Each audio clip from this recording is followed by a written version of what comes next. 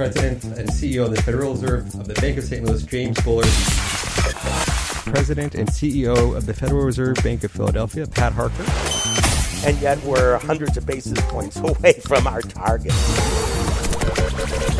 Welcome to our Behind the Markets podcast. I'm your host, Jeremy Schwartz. Alongside my co-host, Wharton Finance Professor Jeremy Siegel, we tackle market trends each and every week on SiriusXM's Wharton Business Radio Channel 111.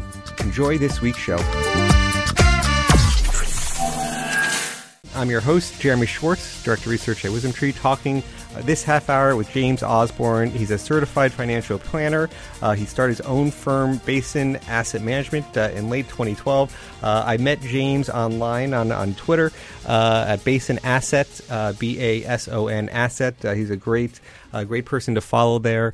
It really shows you that the power of the internet to connect people, really. And James really has a very different way of constructing his advice. A lot of asset management firms charges you fees based on the total amount of money that you manage or that they manage for you. And James has a very different fee structure. I'm going to let James go through his background a little bit, how he came to his firm. This probably will get into, a lot of our discussions on this show tend to be very, economic, markets driven. We don't always get as many questions from callers, but with James, his background, I think it may be, a time to just give out our phone number here, 1-844-WHARTON. That's 844-942-7866. If you want to call throughout the conversation, I'd be happy to maybe take some calls here with James.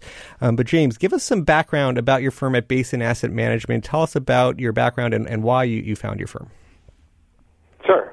Thanks, Jeremy. I founded my firm in 2012, and the backstory behind that is before I had launched the firm, I spent several years, 5, 6, 7 years, at a fairly large traditional wealth management firm here in the Denver area. And I use the word traditional in every sense I can imagine, in that what we did, my understanding, was very common for advisors who were working with, average to high net worth clients.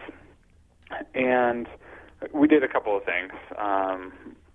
One was traditional asset management that you'd expect on the retail side. So we were picking mutual funds and separately managed accounts, and a big part of my responsibility at the firm was heading research and analysis on all these managers. So we spent a lot of time doing research and due diligence and sitting around a conference table with the rest of the investment committee discussing that process and how we made those selections.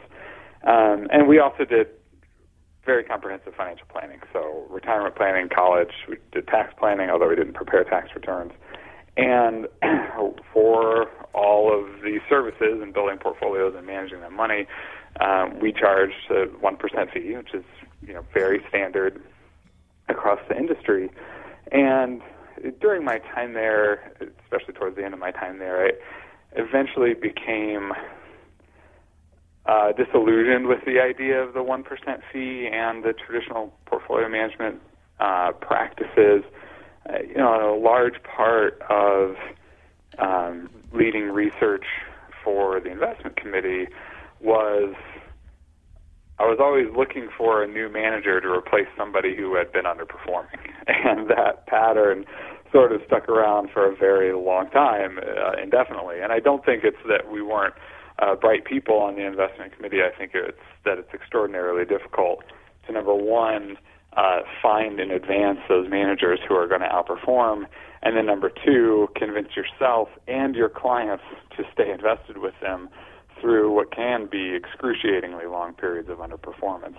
And ultimately, after seeing this cycle play out over and over again, where we recommend a manager to a client, see that manager underperform, hear complaints from the client about that underperformance, or coming from our own internal process, firing that manager and then looking for someone new and then repeating that over and over again, it seemed fairly clear to me that that was not an effective way to manage money, and in fact was a fairly effective way to chase performance and end up sort of selling low and buying high from manager to manager. And the second piece that really kind kind of stuck in me, and this is what you alluded to at the open, is that the 1% management fee appeared to be very lucrative for our firm, but not make a whole lot of sense if you broke it down to the services that we provided on a client-by-client basis. And essentially what it came down to is I couldn't imagine a world where we were doing some multiple amount of work for a client who had a larger than average portfolio. So if we had a client with a portfolio that was $500,000 and a client with a portfolio that was $2 million, those clients, by and large, need the same services from us. They wanted to talk about retirement. When can they retire? How much can they spend? How do we turn this big pot of money into lifetime income? What's the most sustainable way to do that? What about college funding? What about charitable giving? What about transferring wealth to heirs? All of these things were common questions regardless of the size of the client's portfolio, and we were going through the same process with the clients, really irrespective of how much money they had saved throughout their career. Yeah. And go ahead, sorry. No, I loved your background there. That was a great introduction talking about, when I look at your website, your sort of two tag words, smarter portfolio, sensible fees. And so you sort of touch on both of those. So the portfolio management, so there's this human bias that we sort of get rid of these underperformers, and maybe that's the right time we need to actually increase our weight to them just as they're underperforming. It's such a hard thing to do as human nature. Good luck doing that. Yeah. That's why you need to systematize a lot of things. But I liked your post. You do a lot of writing. I liked your post talking about in asset management here. You might see somebody, sort of younger advisor, do a Jeff Bezos type discussion. Your margin is my opportunity. That they a lot of these fee based that you think this sort of flat fee structure is something that should resonate more. Why don't people do more of that? Well, advisors don't do it because, for two reasons. Number one, if you're an existing established advisor, to transition a book of business from a 1% fee to a flat fee structure, something like mine, it's really difficult because to make it work, you're gonna have to do a couple things. The average financial advisor's client base is not normally distributed. There's a handful of very large clients who pay a lot of revenue into the firm, and then a long tail of smaller clients with less investable assets that they're being billed on, that are in effect being subsidized by the larger clients. So to transfer to a flat fee arrangement from an established book of business, you essentially have to cut off the long tail of smaller clients who are, essentially not paying enough revenue in for the services that they're getting, and then you have to take a huge haircut on your gross margin from the big clients at the top. And, if you're 55 and in this business and with an established client base, there's no way you're going to do that. There's just no incentive to do that. And the same sort of thing happens with younger clients. I talk to younger advisors. I talk to a lot of young advisors. I probably get, on average, a couple of phone calls and emails a week out of the blue from, some advisor under 40 who's dissatisfied with his existing setup and thinking about doing something different, and found me and wants to talk about the flat fee arrangement.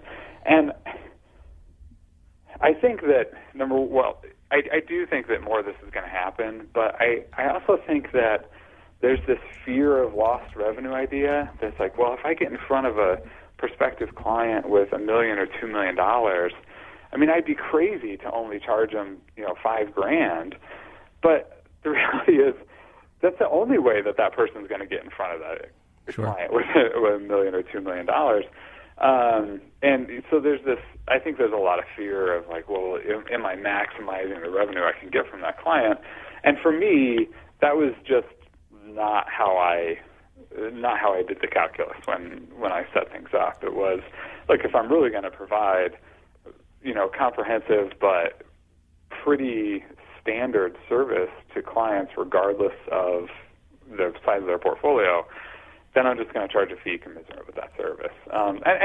I think you're starting to see more of it. And, for a young advisor, when I launched the firm, I was 29, and it was a scratch start, so I had no existing client base. And for me, it came down to what's an attractive way to, number one, do this in an ethical way that I feel comfortable with, and number two, to differentiate, to try to build a book of business. And, to be able to set myself apart fee-wise was honestly pretty low-hanging fruit. Sure. So let's talk about some of the things that you're doing. So we're talking with James Osborne of Basin Asset Management. He has a flat fee structure for his clients, very different than the percentage of assets under management that a lot of firms charge. So let's talk about when clients come to you, what would you say is the most, and maybe you could also tell me, just for my interest level, is what is the most challenging thing for you to do where you don't feel like you have tools to do the job as well as you would like.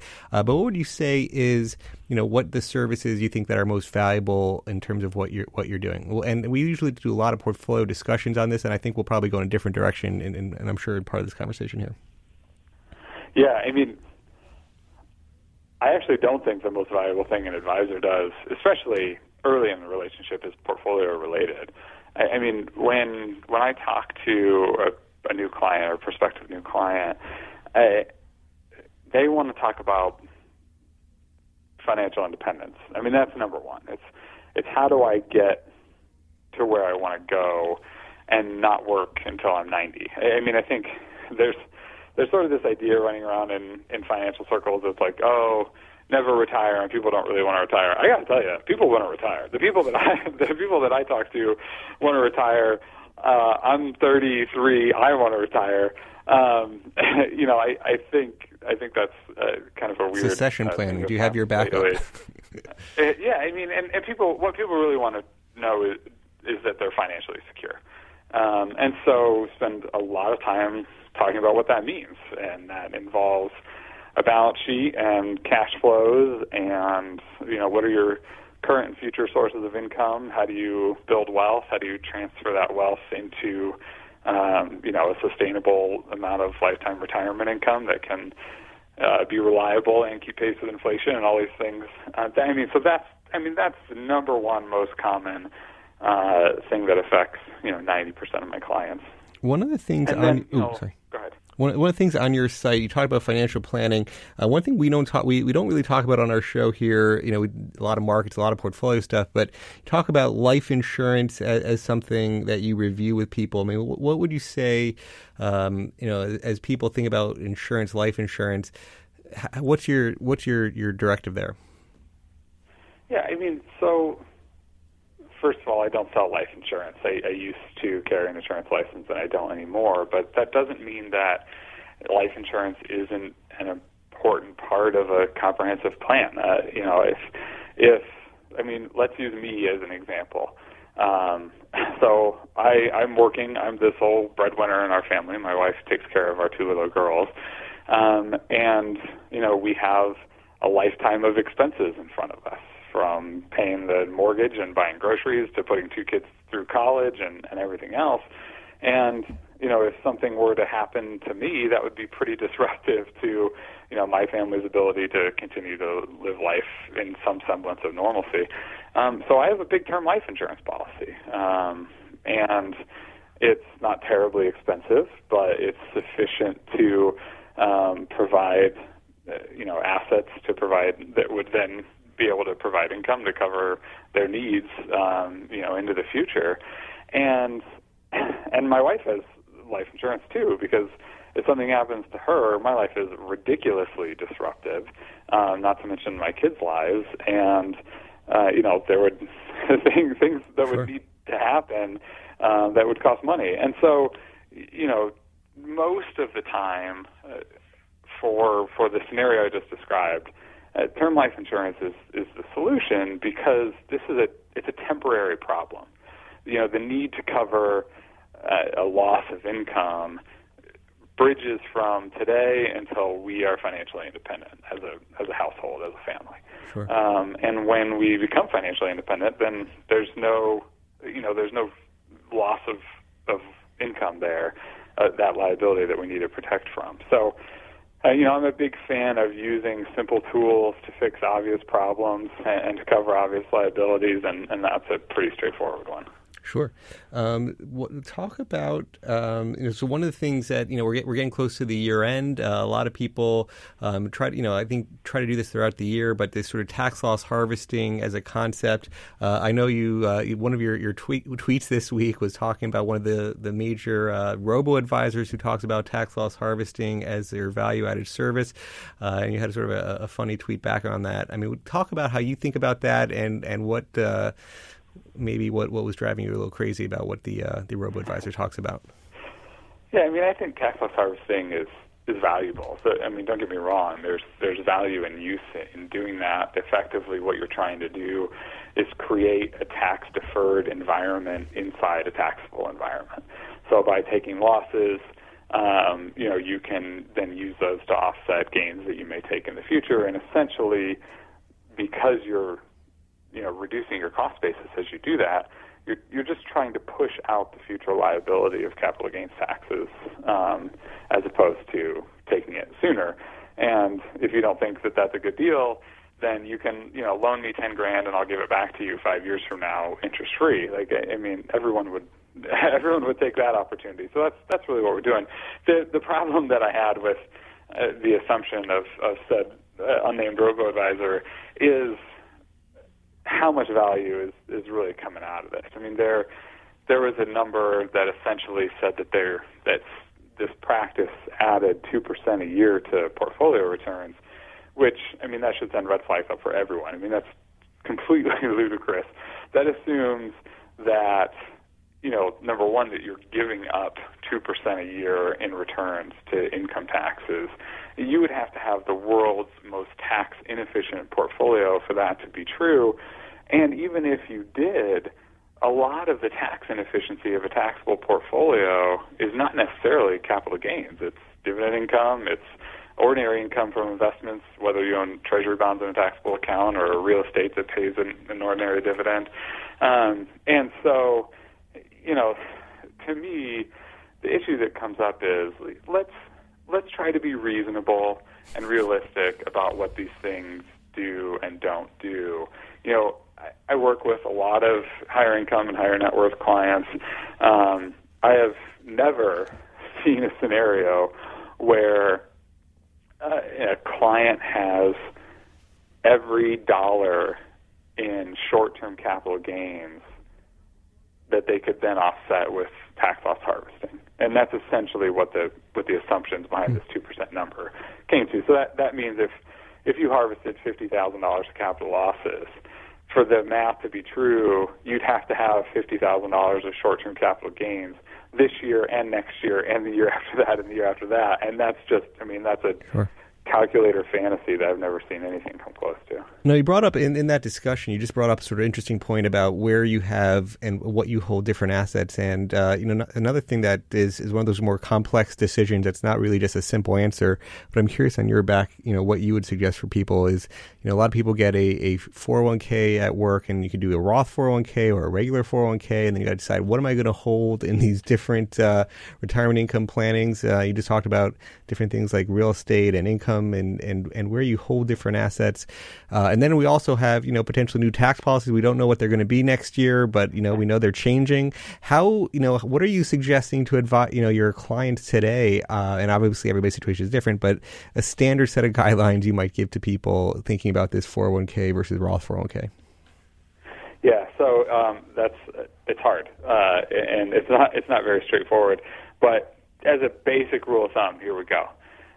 If you're young and under the 25% income tax bracket, Roth might make more sense. If you're closer to retirement and over the 25% income tax bracket, then deferral probably makes more sense, pre-tax deferral. That's like, rules of thumb are terrible, of course, but there I just gave one. And something that I'm doing with clients a lot right now is looking at Roth conversions at year end. So, I have a handful of clients who might have an unusually low income tax year. And the question becomes, should we do a Roth deferral? To what extent? Into what tax bracket do we do that? And there's a lot of assumptions that go into a calculation like that can skew things one way or the other. And so what I try to focus on is low-hanging fruit. So if you're in a 15% income tax bracket this year and you're normally in a 28 or 33% income tax bracket, it's like, okay, that probably makes sense to voluntarily pay some income taxes. When that delta gets smaller, it's not as clear, and the numbers start to really be influenced by what assumptions you're making, and that can be, of course, pretty dangerous. So there's a lot of very personal stuff about anyone's individual situation that goes into a lot of these decisions. And, that's why I think it can be pretty dangerous to even throw down a broad rule of thumb like, well, anybody in a 25% income tax bracket or below should be doing Roth deferrals and Roth conversions and voluntarily paying a fair amount of income taxes now because, certainly taxes are going to go up in the future. That's something I hear a lot. It's like, well, taxes have to go up because of the deficit or the national debt, and it's inevitable. And, now here we are post-election looking at a world where it seems pretty reasonable that for some people at least, income taxes or certain pieces of the income tax code may go down next year. So, anytime we approach something and someone has a high degree of certainty about it, I get a little nervous. So James, we don't have much time left in our final 2-minute countdown here. We haven't really talked about portfolios at all, but what would you say key as you're talking to clients? What would you say, is your most common concern today, and what you feel like is the advice you're giving people as you think about, sort of final comments here? 2 minutes left. Yeah. So, thankfully I have pretty great clients, so I don't get too many day-to-day concerns. I think the most honest answer is people are most worried about whatever was in the news this morning. So when it was Brexit, everybody was worried about Brexit. When it was, the bird flu or the swine flu, everybody was worried about that. When it was the election, everybody on both sides of the political spectrum was worried about that. And, to that, all I have to say is, tomorrow we're going to have something new to worry about. And if we're being influenced on a day-to-day basis with portfolio decisions because of what the headline says or because of how somebody parsed Yellen's commentary or congressional testimony yesterday, that is just a recipe for disaster. And people need rules and systems and constraints to prevent themselves from, trying to outguess or react to whatever today's headline is. Yeah, I liked one of your blogs. I quoted Charlie Ellis, being a human is a terrible characteristic for an investor. That, we knocked the robo-advisor for, his tax loss harvesting comment. Having the robo, not the human emotions, might be a very useful thing. That's one of those services those robos might help. James Osborne, Basin Asset Management. Follow James online on Twitter, his website, Basin Asset. Have a great week, everybody.